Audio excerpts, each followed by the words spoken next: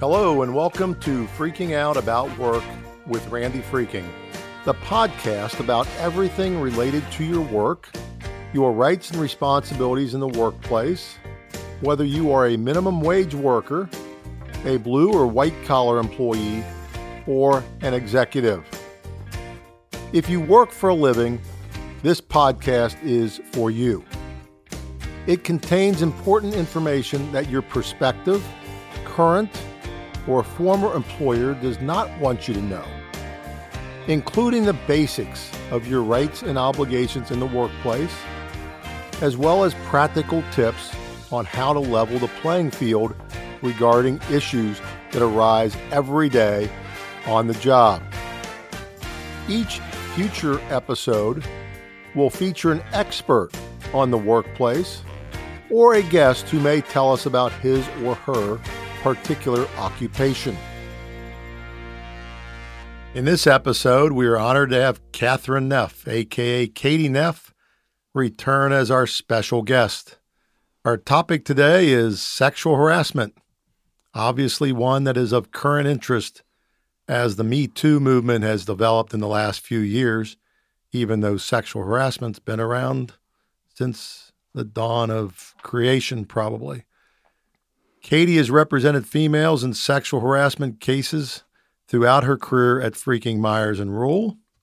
Katie received her undergraduate degree in business administration from the University of Tennessee, go Vols, and returned to Cincinnati where she received her Juris Doctor or law degree from the University of Cincinnati College of Law.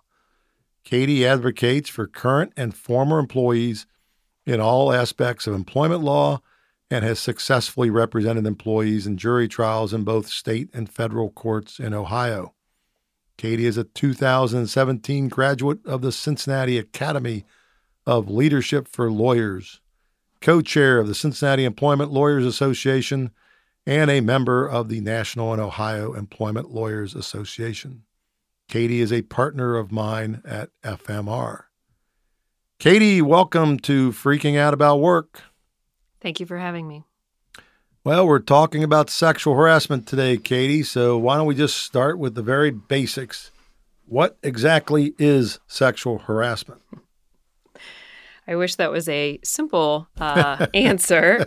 So the definition of sexual harassment often depends upon where you live in the country.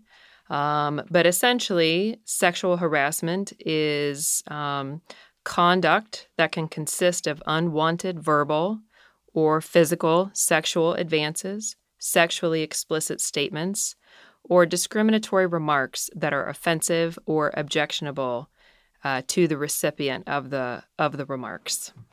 Okay. And there are two different types of sexual harassment, at least in terms of what courts view as sexual harassment. One is called quid pro quo, or which is defined as a favor or advantage expected in return for something else. We heard a lot about quid pro quo during the impeachment trial. The other is called hostile work environment sexual harassment. Yeah, during the impeachment trial, the quid pro quo was you, what was it? You give us some aid and we'll investigate Joe Biden. Correct. So we're going to talk about quid pro quo in the sexual harassment context. Now, what about men? Are they protected by sexual harassment laws, or women sexually harassed by another woman? Yes. You do not have to be a woman being sexually harassed by a man in order to be protected. Sexual harassment can occur in the workplace to both men and women, and both men and women can be the harassers. So it doesn't matter what your gender is, as long as the conduct is specifically targeted because of your sex or gender. Yes. So you mentioned quid pro quo, and we get off track a little bit with the Ukraine situation, but what is quid pro quo sexual harassment? In a quid pro quo sexual harassment situation, the harasser typically uses I'm going to use the pronoun his with respect to the harasser, although we just said that it could be a male or female. That's usually the case anyway, right? It is typically the case. So in a quid pro quo situation, the harasser typically uses his power to take advantage of the victim. For example, he could offer a promotion for sexual favors. Alternatively, he could take away an opportunity if the victim refuses his sexual advances. And I know we talked before we started. I'm reading the book She Said, which is about Harvey Weinstein. And Harvey Weinstein's situation and what he was doing is a good example of quid pro quo sexual harassment. What he would typically do is he would tell his victims that he could get them a better role. For example, if it was an actress, he could get them a better role in a better movie, or a better position within the company if it was a Miramax employee, while at the same time asking the victim to, for example, give him a massage or take a shower with him. That's typical quid pro quo. More often than not, quid pro quo sexual harassment cases involve a victim who has refused sexual advances of her supervisor or some other member of management and suffered a loss because of it. So either she's been terminated, she's been passed over for promotion, she's demoted, something like that. Generally, with quid pro quo sexual harassment, the victim doesn't have to actually report that harassment to human resources or to some other member of management for it to be actionable, so meaning that the company could be on the hook for the quid pro quo sexual harassment. So we talk about like an unwelcomed advance or an unwanted advance. I'm trying to recall many of my cases have involved a woman who was in a consensual relationship with a boss. And at some point, the relationship sours. The guy decides to stay with his wife or something else. Is that an example of quid pro quo where a relationship is terminated and one party wants to continue it? It could be if the party who wants to continue it is the person who's in the position of power and the person who has essentially, whether said directly or indirectly, insinuated that if the other party does not consent to the relationship anymore, then he will hold that against her. So, for example, getting passed over for promotion, terminate her, not give her bonuses, things like that.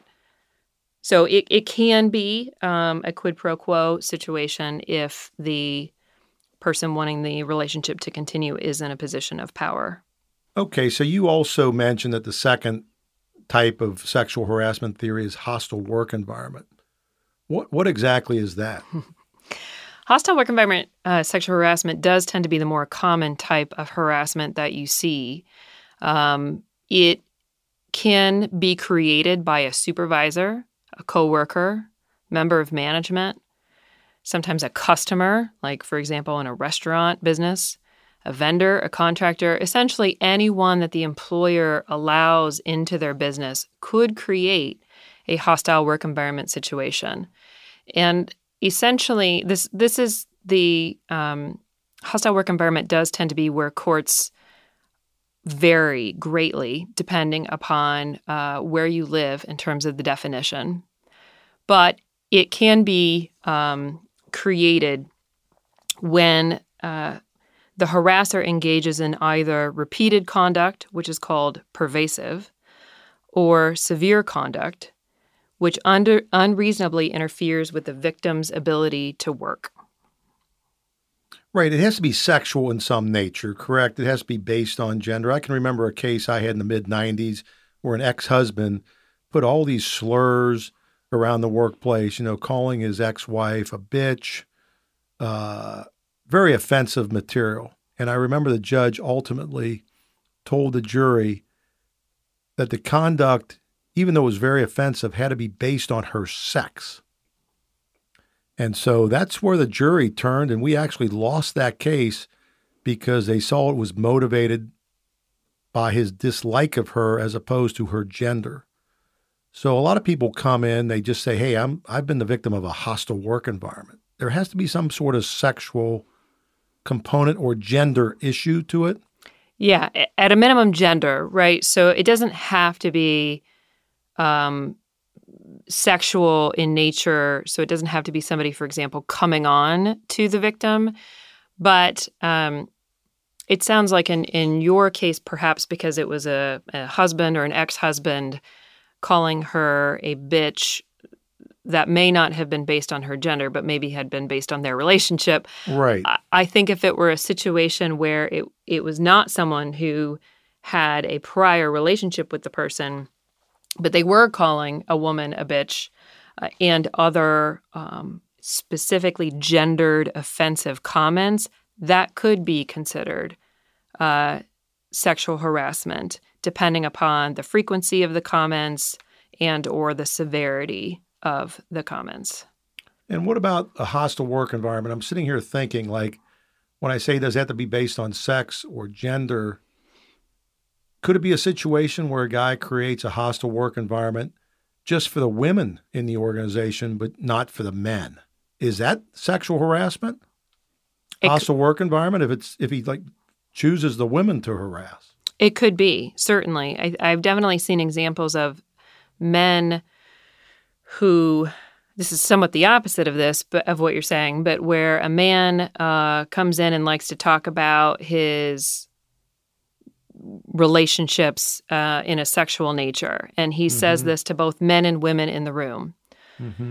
That is probably not going to be considered hostile work environment sexual harassment. However, if he chooses only to tell those stories to the women at the office, that could be considered hostile work environment because he clearly is making the distinction between men and women, and you could argue that it was based on their sex. Now, you said the conduct has to be considered pervasive. That sounds like a word that's very ambiguous. So what the heck does pervasive mean? Again, this is often dependent upon where you live in the country, but it essentially has to be something that happens on a regular or frequent basis.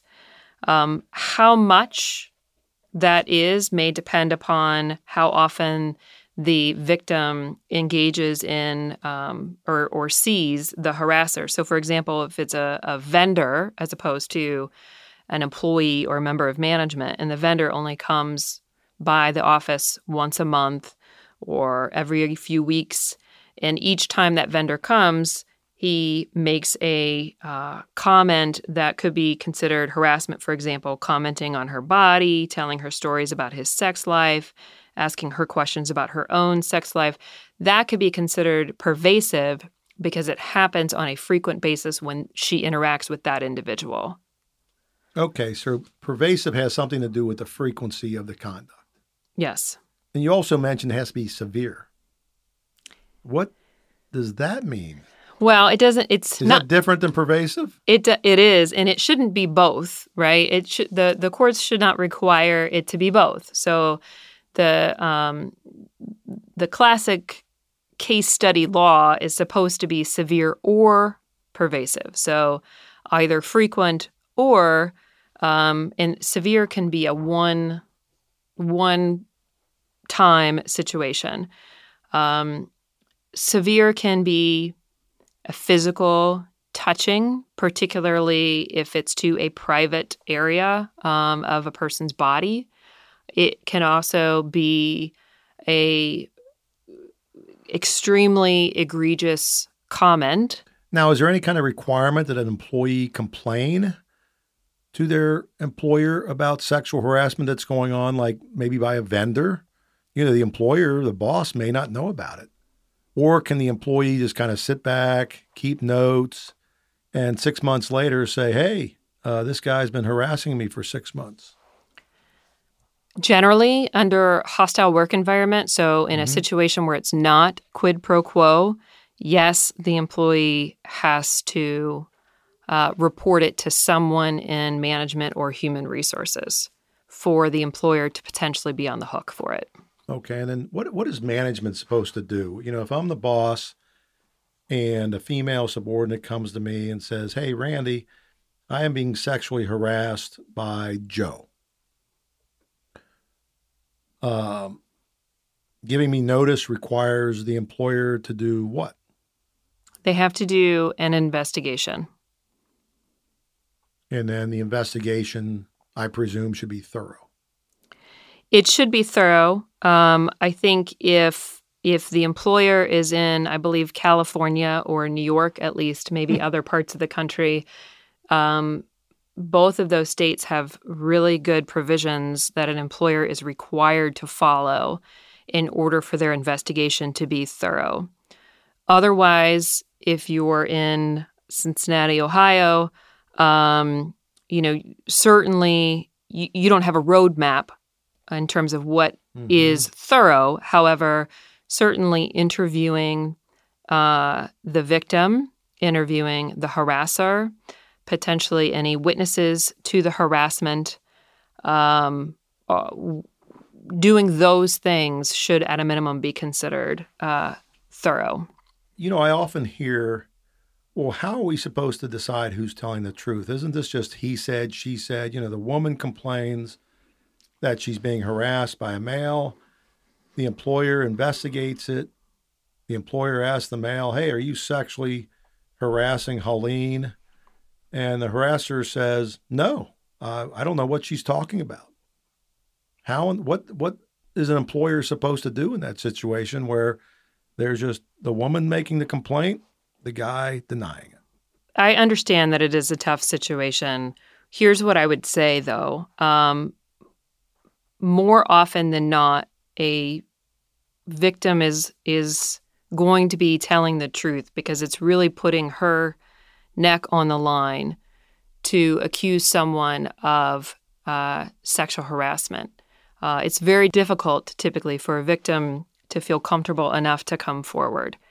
Often, sexual harassment does occur behind closed doors in a one-on-one situation. If the accused has never been accused of sexual harassment before and denies it and no one else heard it, no one else saw it, there's no emails, there's no text messages, that can be difficult for the employer to decipher who's telling the truth. I think it's important to look beyond just the sexual harassment complaint, though, because if you essentially decide that sexual harassment didn't occur, then you have to take the position that the woman or the victim is lying. And if they've never lied about anything else before, if they've done everything that seems every other interaction you've had with them has been credible, I think it's important to sort of take that into consideration. Often I have seen employers not take that into consideration, and perhaps an accused has been less truthful about something else in their job, or has potentially been accused before of making a comment that is inappropriate, maybe didn't rise to the level of sexual harassment, but certainly gave some indication that this person could potentially engage in harassment. And but because they don't have any concrete evidence, they don't either believe the woman or just say they can't prove it one way or the other. Yeah, they should do as much as they can to try to get to the bottom of it. Absolutely. And I think the Me Too movement is really trying to hit home the point that there really is this he said, she said situation is going to happen. But until you actually start believing women, then sexual harassment is going to continue to perpetuate in your workplace. Yeah, I've often just thought it's a convenient excuse. I mean, I give the silly example of, somebody coming to the boss and saying, "I saw Joe take money out of the cash drawer." And Joe says, "I didn't take money out of the cash drawer." But somehow the employer goes, "Well, wait a minute, there was an eyewitness to you taking out of the cash drawer. You're guilty." But then the sexual harassment context, the eyewitness says the guy just touched me inappropriately. and they come up with this he said, she said, we can't tell who's telling the truth. All right. Anyway, how overt, I imagine there's some subtlety to all of this. There often is a lot of subtlety. In fact, most of my sexual harassment cases have involved more subtle conduct. And just because the conduct is less overt, it doesn't mean that the conduct won't constitute sexual harassment. So, and I know I used the Harvey Weinstein example before. I'm going to use him again. He's an easy target. He's an easy target, and I'm reading that book right now, so it's on top of mind. So, obviously, there's a lot you heard in the news about Harvey Weinstein and his having women come to his hotel room and then, asking them directly to give him a massage or take a shower with him, etc. But he also had female assistants bring him sexual performance-enhancing drugs to his hotel room. They would have to escort women he allegedly was going to have a sexual relationship with to his hotel room, which may not appear on the surface to be sexual harassment because he's not directing that specifically. He's not directing comments or conduct necessarily to his female assistants. However, he wasn't asking males to do this for him. It was his female assistants, which I think demonstrates this power issue, which often you see in most sexual harassment cases. It is an issue of power where the harasser is trying to create a power imbalance with the generally subordinate, can be a coworker. And I have often seen with the more subtle sexual harassment where it'll start with conduct that seems somewhat harmless, commenting on the employee's appearance, maybe talking about the employee's physical fitness, that alone is not enough. I mean, I hear guys tell me, hey, Randy, I can't compliment a woman on her new dress anymore. And I go, of course you can, you idiot. It's whether it goes some level beyond that.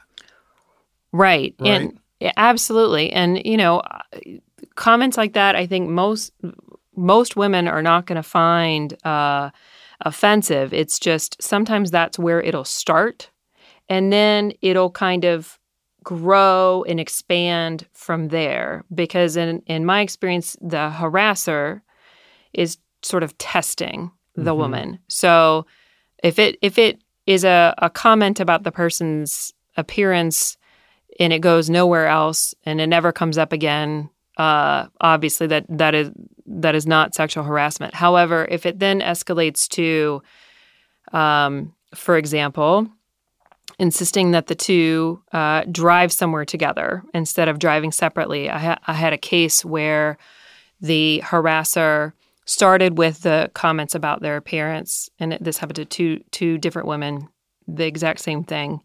And he would make them stand up in a room, just to check what they were wearing.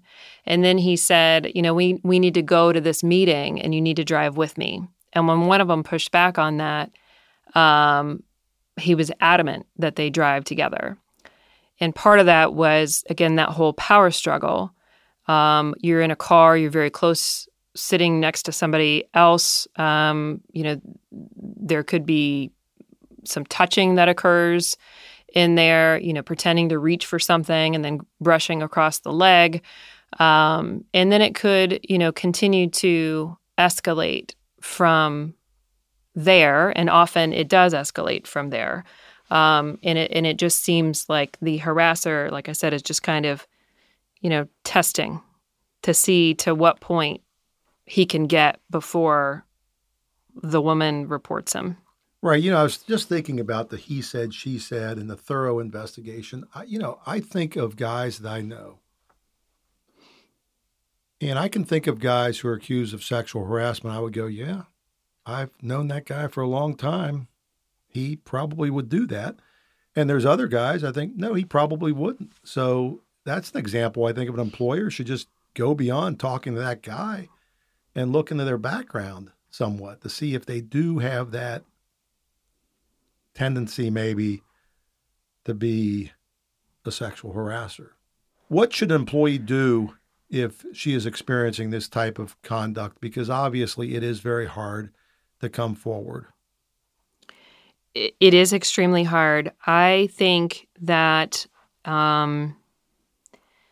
if you are feeling like someone, whether, again, it's a coworker or a member of management, is making you feel like you're an object or like you're less than on a regular basis.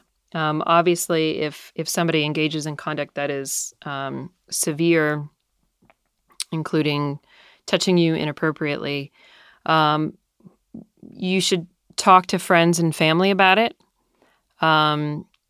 You should obviously consider reporting it. I know that's easier said than done. However, if your business has human resources, you can go to someone in HR. You can go to another member of management. If it's your own supervisor who's engaging in the conduct, you could go to that person's supervisor. If there's a person in management that you feel comfortable with, but who maybe is not in your direct chain, if you report it to someone in management, then they, as a company, would be required to look into what happened. I think it's important to write things down. So as the conduct happens, keep a diary and make sure that you're keeping track of comments, conduct, and, if you can, on a regular basis, keep track of it. It's also important if you do reach out to someone in HR or management and you do it verbally, that you also make some note of what you just did. So could put that in your diary. You could also send them an email. Emails are hard to delete and just confirm, hey, we just had this conversation. I'm expecting you to look into it. Unfortunately, there are a lot of businesses out there that might be where this conduct will happen that are too small to have human resources. Perhaps the harasser is the owner, CEO, or highest level executive. In that situation, you could go to the Ohio Civil Rights Commission. So again, we're talking about just Ohio, but Ohio Civil Rights Commission can investigate claims for employers that have at least 4 employees. You can go to the Equal Employment Opportunity Commission if the company has at least 15 employees. And then there could be situations where the employer is some type of professional. So, for example, a doctor or an attorney, and the victim could contact the board within which the harasser is a member. So whether it's the Ohio Board of Professional Conduct for an attorney or the medical board for a doctor, or if they're a member of, they have some other kind of certification, there could be a process for reporting sexual harassment through that association or certification. And then they can also contact an attorney. Sure. And you talk about taking notes about what is happening. Why is that important? It's important for a lot of reasons. One, particularly if you're taking them contemporaneously, it will help refresh your recollection about what's happening. If your employer is actually doing an investigation, it could help if you provide the employer with contemporaneous notes. So in that sort of she said, he said situation, if she has contemporaneous notes and he has nothing, that could be or should be a reason why the employer could give credence to what she's saying versus what he's saying. And certainly if your case ever went into some kind of legal situation, whether it's a lawsuit, having those contemporaneous notes is extremely helpful for recall and memory to know what happened.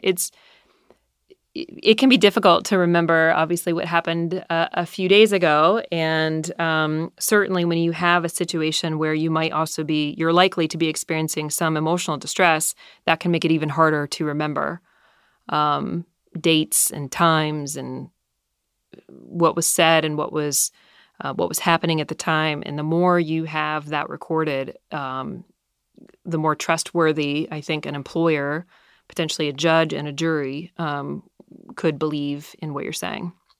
Yeah, we've talked about this a lot. And in previous podcasts, we talked about current employees and what they should do and the importance of documenting things. And I've been thinking lately about, if there's a suspicion that the notes were not contemporaneous, the employer thinks, well, you just wrote these down today about what happened 6 months ago, but you dated it, 6 months ago. How do we know it was really contemporaneous? And one thought I had was maybe send an email to yourself. It's kind of like a date stamp, right? Yeah. I mean, anything they can do to kind of prove the validity of the diary or the journal they're keeping, or maybe they have somebody witness it. I don't know. Well, you talk about contacting an attorney. What's your advice on when they should think about that? I mean, I think it could happen at any time during the whether it's the conduct that is currently occurring, or perhaps the victim has already reported the harassment. Obviously, I think it would be hard. It's hard for victims to want to come forward right away with an attorney, but often an attorney can help provide that sort of contemporaneous advice, right? This is, what your next step could be in terms of reporting. And again, an attorney can look at the situation to determine if it's a business that doesn't have an HR or doesn't have another member of management that the employee can feel safe going to, then potentially help them file something with the House Civil Rights Commission or something else that would place the employer on notice of the harassing conduct.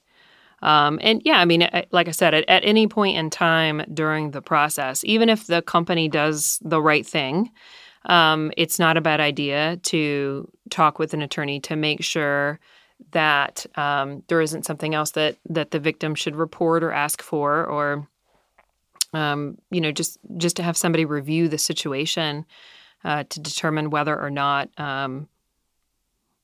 the company is truly doing the right thing. Right.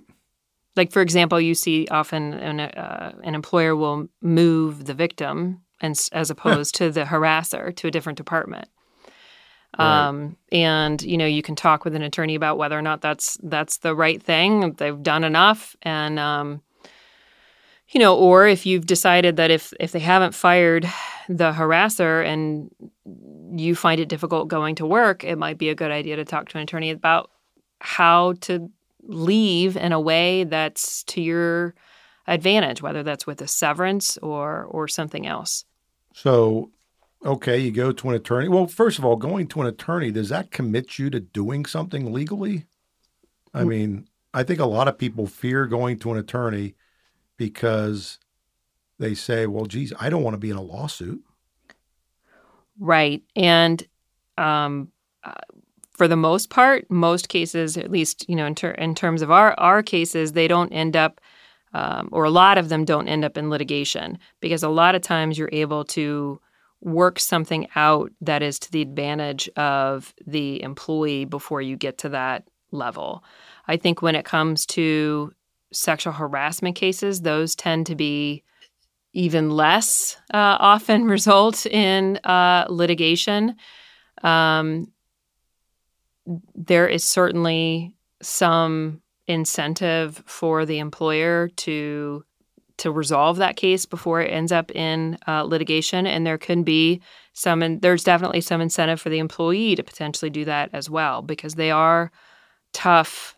They're tough cases, and unfortunately, when it comes down to, as you said, the he said, she said situation, the employer's position, the defense that they often take is to attack the victim. So they're very difficult cases, but absolutely, I think often it could just be ongoing advice where the attorney isn't even notifying the employer that they're even in the picture, so to speak. They're just making sure that the employee is doing the right thing in terms of how to report it, and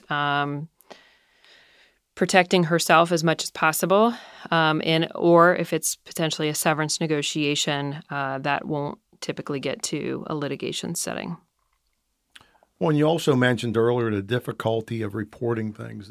That people don't want to report it to their employer. They don't want to go to an attorney because they're afraid of getting fired. So what happens then? The employee goes to HR, says, I'm being sexually harassed by my boss. And then the employee gets fired. Can they do anything about that? Yes. If by reporting sexual harassment, the employee has engaged in what's called protected activity under the law. And once they do that, if the employer decides to then terminate the employee because she has engaged in the protected activity, then she would have a retaliation claim, which would be actionable under state and federal law. Now, other than going to an attorney, talking to your family, are there other resources you would recommend to sexual harassment victims? Yeah, I think that I know I mentioned the Ohio Civil Rights Commission, the Equal Employment Opportunity Commission. There's also an organization called Time's Up Legal Defense Fund. Now, that organization does help victims of sexual harassment potentially obtain legal counsel. So, for example, if you're not in the tri-state area and you're looking for legal representation, contacting the Time's Up Legal Defense Fund could be a start. It also has other information. They have other information on their website about how to potentially get help. I just earlier was looking at, I know I mentioned New York law. New York has a really good website on sexual harassment and sort of looking at it from the perspective of what constitutes sexual harassment. That's something that, somebody, if you're not sure exactly if what's happening to you is sexual harassment, they have a lot of really good information, including a pamphlet from the Division of Human Rights in New York. But again, there's similar content on the EEOC's Equal Employment Opportunity Commission's website as well that can be helpful. Now, you mentioned earlier about how hard it is for a woman to bring these complaints, and you've handled many sexual harassment cases. And this is probably unfair because I didn't ask you this beforehand or to do any kind of data analysis, but how many times would you estimate that a woman came into your office and said, I'm the victim of sexual harassment, and you sat there and not believed her? In other words, some people just kind of are sketchy individuals. You see a lot of people with employment problems, and I imagine sometimes you don't believe the person who comes in for a consultation. Do you think that's less true with sexual harassment victims? Yes. And why maybe again, do you think that? I think a victim of sexual harassment, it takes a lot for them to come forward. They're embarrassed. Often they doubt what happened to them. They question whether or not it was their fault. Mm-hmm. They question whether or not it was actually sexual harassment. I think those are hurdles to victims coming forward. So I think someone who has called an attorney, actually had a consultation with that attorney, maybe prepared some paperwork ahead of that consultation. They're really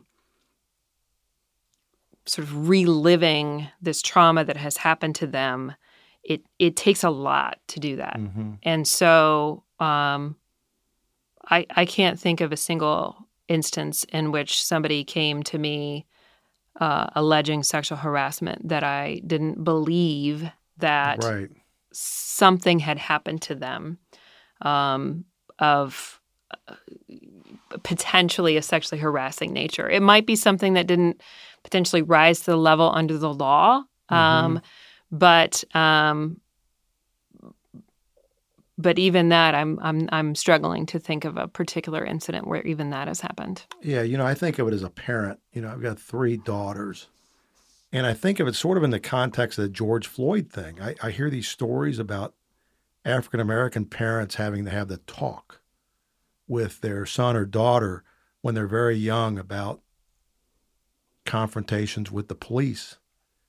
And I almost feel it's kind of made me think in the context of my daughters, I've got to teach them or talk to them, not maybe teach them, but talk to them about how important it is to trust their gut, right? When some guy is being an asshole and he is sexually harassing and coming on, number one, they got to say no. And number 2, if it continues, they've got to stand up for themselves. I mean, it's sort of the same concept, and I think it's just a different variation of the same problem. You've got a person in authority, the police officer. You've got a boss in a position of authority, and what the heck do you do? So thanks for coming in for episode number 9 of Freaking Out About Work. Thank you for having me. All right. Thank you very much. Ladies and gentlemen, that concludes this episode of Freaking Out About Work with Randy Freaking, the podcast about everything related to your work, your rights and responsibilities in the workplace, whether you're a minimum wage worker, a blue or white collar employee, or an executive. I hope you have enjoyed this episode and will tune in next time when we explore more about working. I want to conclude this episode from Studs Terkel that I find valuable. Quote, "Work is about a search for daily meaning as well as daily bread, for recognition as well as cash, for astonishment rather than apathy. In short, for a sort of life rather than a Monday through Friday sort of dying." Unquote. Let's hope that we can all find daily meaning as well as daily bread and recognition as well as monetary benefits. See you next time on Freaking Out About Work, and please spread the word if you have enjoyed this podcast. Tell your friends how easy it is to go to freakingoutabout.com. And Freaking Out About is all one word. Thank you, everyone.